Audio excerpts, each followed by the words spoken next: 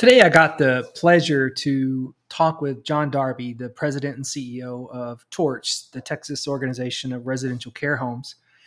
And it was just a really cool conversation with him because he owns and operates seven different facilities here in Texas, and I just felt like it's a good 24 minutes of just some good stuff that you can learn from, and hopefully you enjoy it. So take a listen. At the very end, John gives a coupon code for the upcoming Torch conference. So listen until the end, and we'll put it in the show notes too. But at the end, John gives the coupon code to save $50 off the upcoming Torch conference, September 13, 14, and 15 here in Frisco, Texas. Have a great day. Thanks for listening. All right. Thanks, everybody, for listening today to the Senior Living Mastermind podcast. I'm joined today by John Darby, who's a friend of mine who is deep into the senior living industry. John is the president and CEO of Torch here in Texas. That's the Texas organization of residential care homes.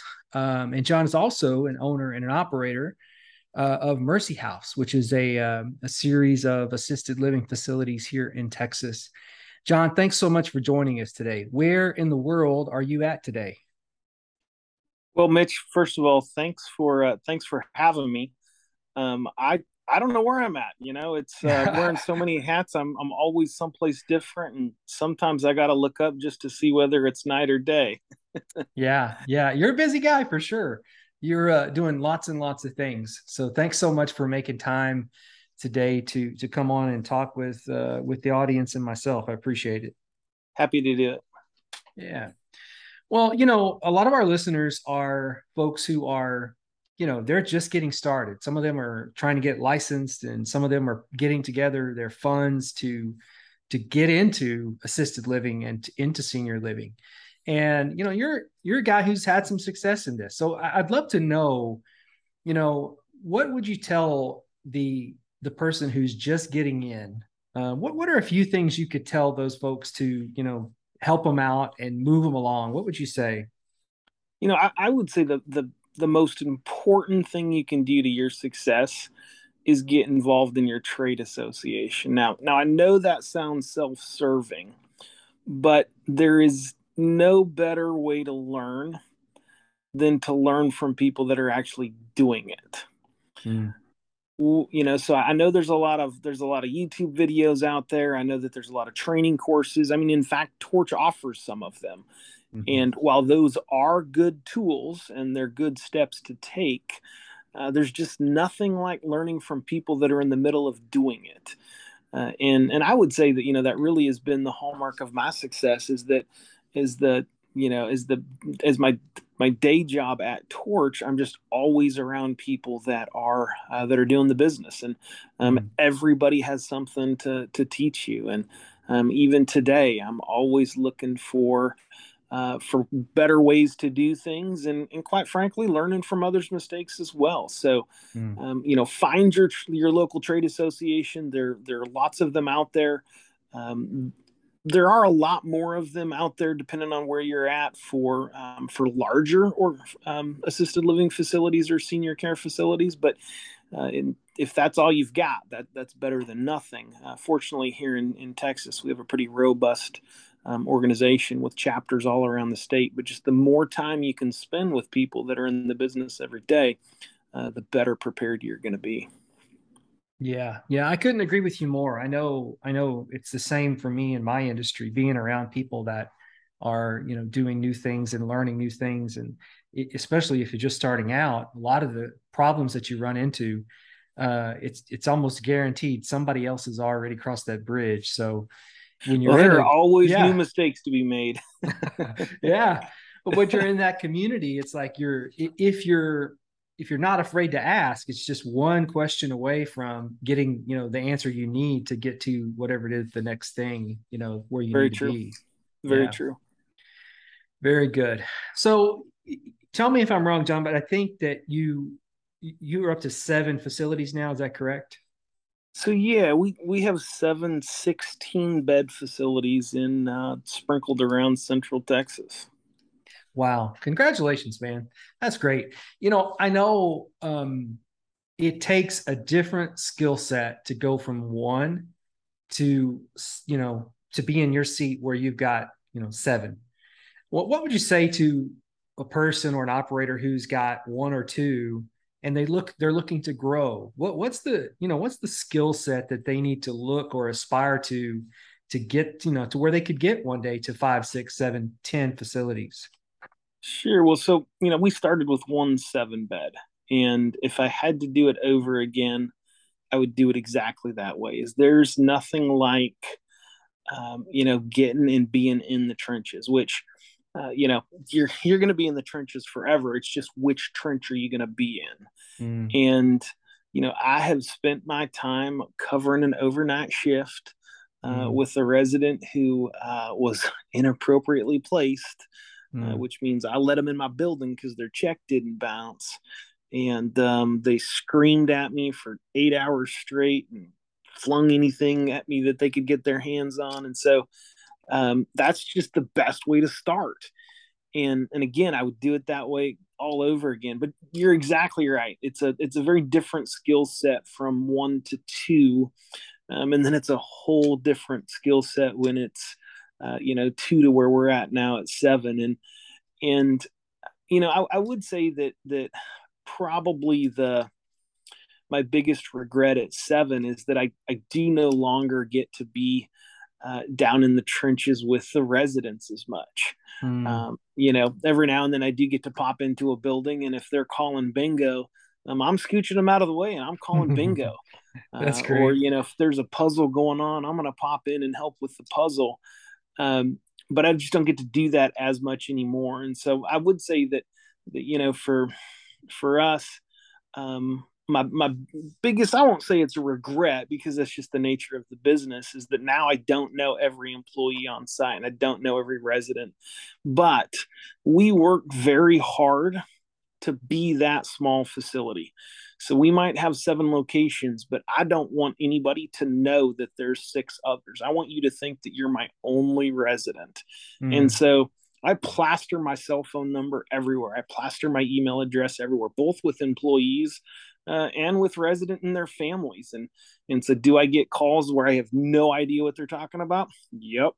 Then I'm going to have to circle back around with staff. Got to do a little bit of dancing because, of course, I want them to know that they are my focus. And some might consider that disingenuous, but it's not, because okay, yes, you weren't my focus before this phone call, but now you are. Right. And so, for me, while I used to have a personal relationship with every employee and every family, now my goal is to have a personal relationship with all of my direct reports, Mm. and then coach them to have that same relationship with their direct reports and their families. And as you said, again, that's a different skill set. I love that. And I love what you said about, kind of the con of growing, right? Is that you're not as close to your residents and the staff. And nobody gets into the senior living industry if they don't have a real heart for people. And they don't Yeah. last long if they don't have that. So tell us what the heck got you into senior living? What's that Well, story? yeah. So my background is in trade associations. I've been doing trade associations for 25 years, and I'm actually a certified association executive, which they tell me is the equivalent of an MBA. Mm. But I think if you don't have an MBA, that's what you say. And since I do, I just kind of shower over everybody. But so started working for the Texas Organization of Residential Care Homes, and one of the hallmarks of my career, and again back to my first answer to your first question, is that when you're working for an association, you're around people doing the business every day, and it tends to self-select. Is, first of all, if you're going to get involved in your industry, you've got the heart of a teacher. Generally, you've got the heart of giving back to your peers. So it kind of self-selects to a certain mindset of people that are involved in the industry. But then also, it tends to be, certainly your board of directors and your committee chairs and things, they have to have a successful enough business that they can be away from it, Mm. and that they can fund their activities, right? So our annual conference is coming up. Board members have got to be away for 3 to 4 days from their business, and so they have to have a certain level of seasoning in the business, shall we say, to be able to do that. And so I was working for the organization for 3 or 4 years, and really enjoyed the giving back. Is that so? It's just a very special industry. Mm. I found that visiting members became one of my favorite things to do because even though it wasn't my place, I found myself calling bingo one time, Mm. and just loved it. And so 3 or 4 years into the industry, or into the working for Torch, I realized, I think I might know how to do this. Yeah. And there was an owner who was moving, and needed to sell his facility, and it just ended up being a perfect storm. And again, everything I do in our buildings, I learn from somebody at Torch.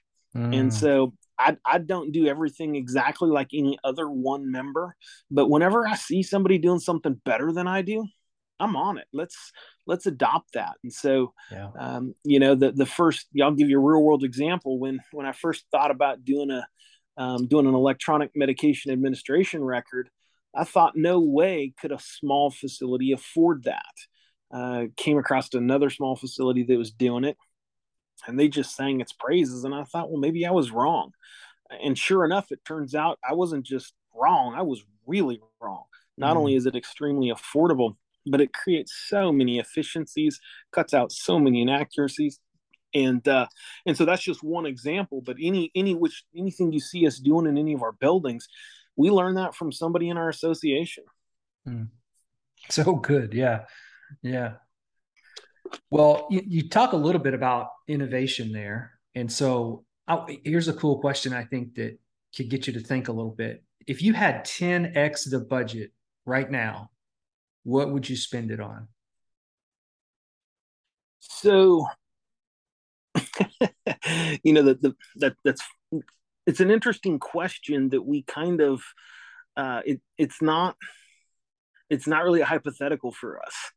Um, it's our growth curve is what's throttling our growth is just our drive to be a small business. Mm. And so, for us, we will not grow faster than we can stay connected. Mm. And so our company mission statement is to make life better. Love that. And that's it. Make life better. And obviously, as a senior care business, that starts with our resident, but that's not the end of it. Um, I recognize that in my seat, I'm not the one that makes our residents' life better. It's my caregivers, it's my direct caregivers, it's my staff. Mm. And so, if I just had a blank check that I didn't have to worry about profitability, I'd jump in and offer more support to my caregivers. Mm. They many of them are in it because it's a calling. You don't get into it as an owner for as an investment. Hey, let me go make money, but you can. Yeah. Um, Conversely, you don't get in as a direct caregiver because of money, right? I have people that drive past the sign at the Dairy Queen that says they'll start you at $4 an hour more than what I'm paying them after 2 years, and they don't even blink Mm-hmm. because it's a calling. Yeah. And so we really do focus on making their lives better. Because again, at the end of the day, I mean, as I say that, it's not all fluff and oh, John's this warm and fuzzy guy. You get into my budget meetings, and you'll know really quickly that that's not necessarily true. Yeah. But but we do that from a self-serving position. Is that I know that I can't make my residents' life better unless I can make my staff's lives better, and that comes out in we spend all the same money that everybody else does. We just think about it a little bit differently. So I've always gonna, I don't pay my full budget that we could possibly afford and scrape every last penny out of it and throw it into payroll. My staff know that we don't compete on pay. If that dollar an hour extra is right for your family, make that decision and go. No harm, no foul. We're not going to hold anybody back. But you got to know that we're not hiring back. We tell people all the time, if that's the right decision for you, we completely understand and we hope it turns out well. But we're not hiring back. And we say that because of how many people come back to us after the fact, because it's not about the money. It's about family. And so, so we don't compete on pay. I spend every bit as much as anybody else does. But again, we think about it a little differently. So we had a staff member who's coming off of an overnight shift, and she had left her headlights on. And, you come out at 6 a.m., you've been working all night, you're ready to go home, and her car's dead. I actually happened to have been there at the time. And so, went out and tried to give her a jump, and it wasn't working. And I said, well, why don't you stay here? I'll run it down to the auto parts store and have them test it and maybe spend a little bit of time charging it. And got there and they said, nah, it's dead. Well, I happen to know that this individual doesn't have the money to buy a battery. It's not budgeted. So, what is she going to do? We replaced the battery, brought it back and said, hey, it's all charged up and ready to go. Didn't even know that we had purchased a new battery. Wow. And so, we're going to take care of them. And again, it's not just in oh, hey, we're giving a raise. Oh, hey, it's about people. And so we're going to be strategic and targeted and take care of people in a way that actually matters. And we do have a policy with our residents that we don't do cost of living increases. We tell you when you move in, that's the price. And unfortunately, there's enough turnover in our business that you're going to, we'll get a cost of living increase on our next resident. But when you move in, that's the price, because we know that you're on a fixed income. And so we tell our staff members it's the same thing, is that there are ways to make more money, but that's by taking more responsibility.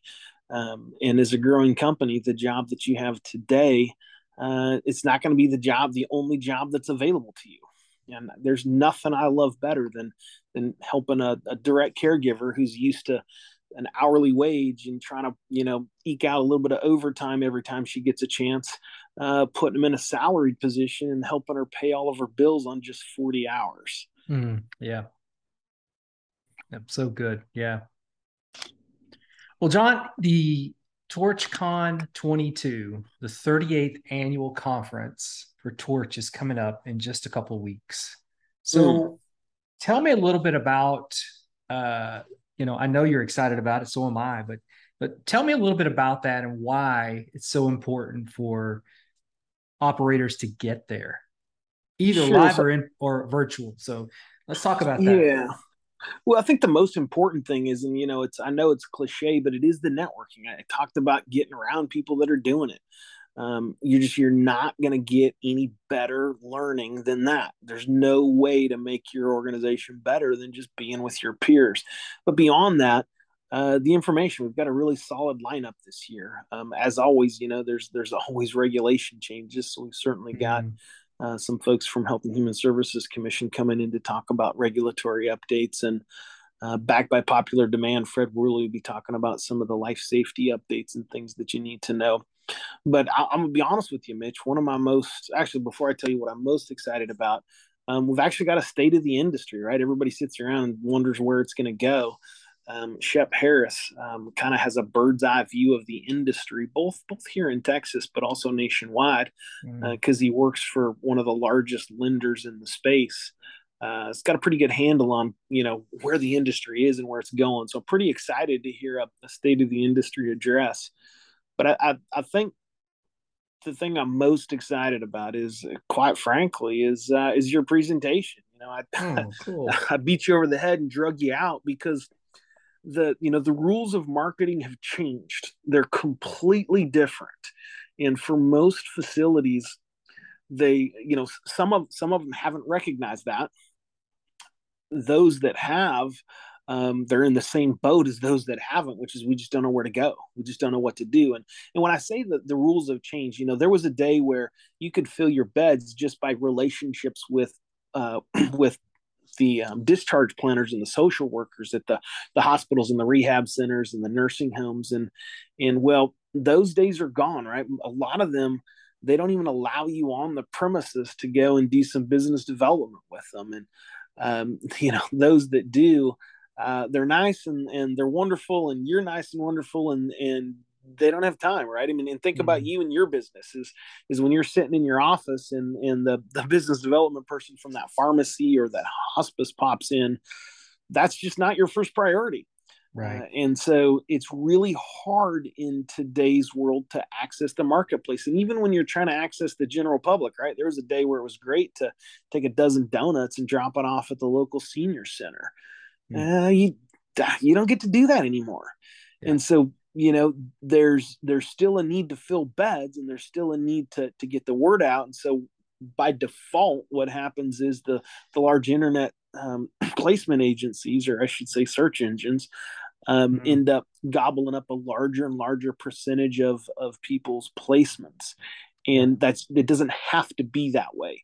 That's right. And so super excited to, for facilities to learn about, recognize what the new rules are, and get some strategies, some real strategies that they can just take some notes and go home and get started on, and start to be able to get back to leading the market in terms of people's choices where to go.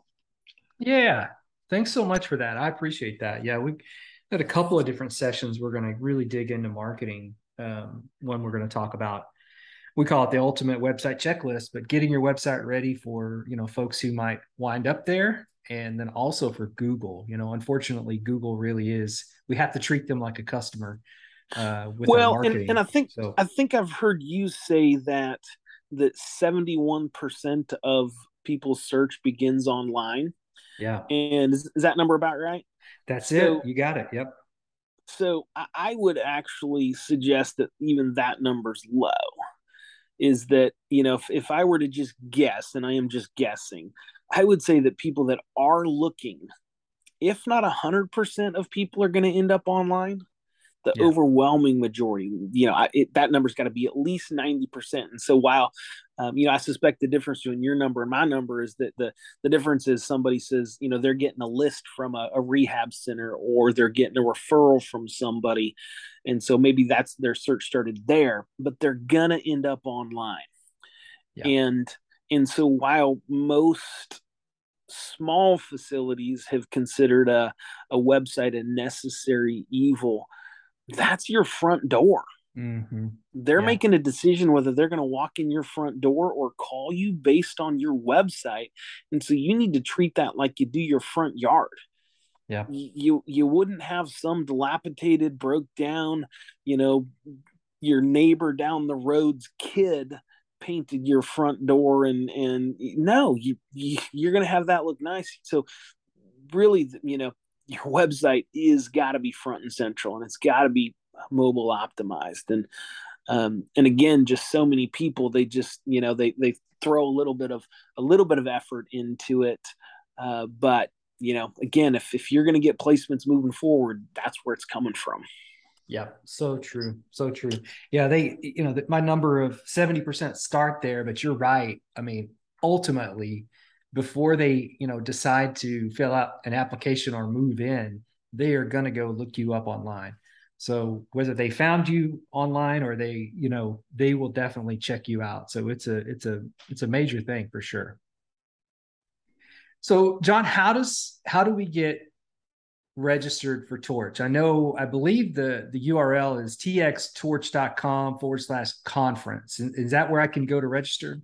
Yes, I just remember the txtorch.com part. And if you Google Torch, you're going to end up with a different trade association. You got to go to the txtorch.com. It's plastered all over my website. Yeah. If you're affiliated with any of the chapters, there's generally a chapter discount. Lots of different ways. And in fact, if you hear about this, if you heard about the conference from this podcast and you use the coupon code Mitch, that'll take $50 off of your registration. So you just need to type in Mitch in the coupon code, and that'll take $50 off of a full registration. Very cool. Very cool. Well, John, I can't thank you enough, my friend, for coming on and giving us a bit of your expertise and authority in this space, and then also just the conversation about the conference. I'm really looking forward to being there and spending time with the members and yourself. And so I just appreciate you, buddy. Thanks so much for coming Well, on today. I appreciate that, Mitch. I just know a whole bunch of ways not to do stuff, and I'm happy to share that. That's great. That's the best stuff, man. Thanks so much. We'll talk soon, All okay? right. All right. Thanks again for listening. Hey, if you need help with your marketing, call me 817-904-5080. You can also text that number and let me know you need help. I'd love to help you. And if you're in Texas and you haven't registered for the Torch Conference, go to txtorch.com/conference and you can register right there. Use the coupon code Mitch to get $50 off. Thanks. We'll talk to you soon. Bye.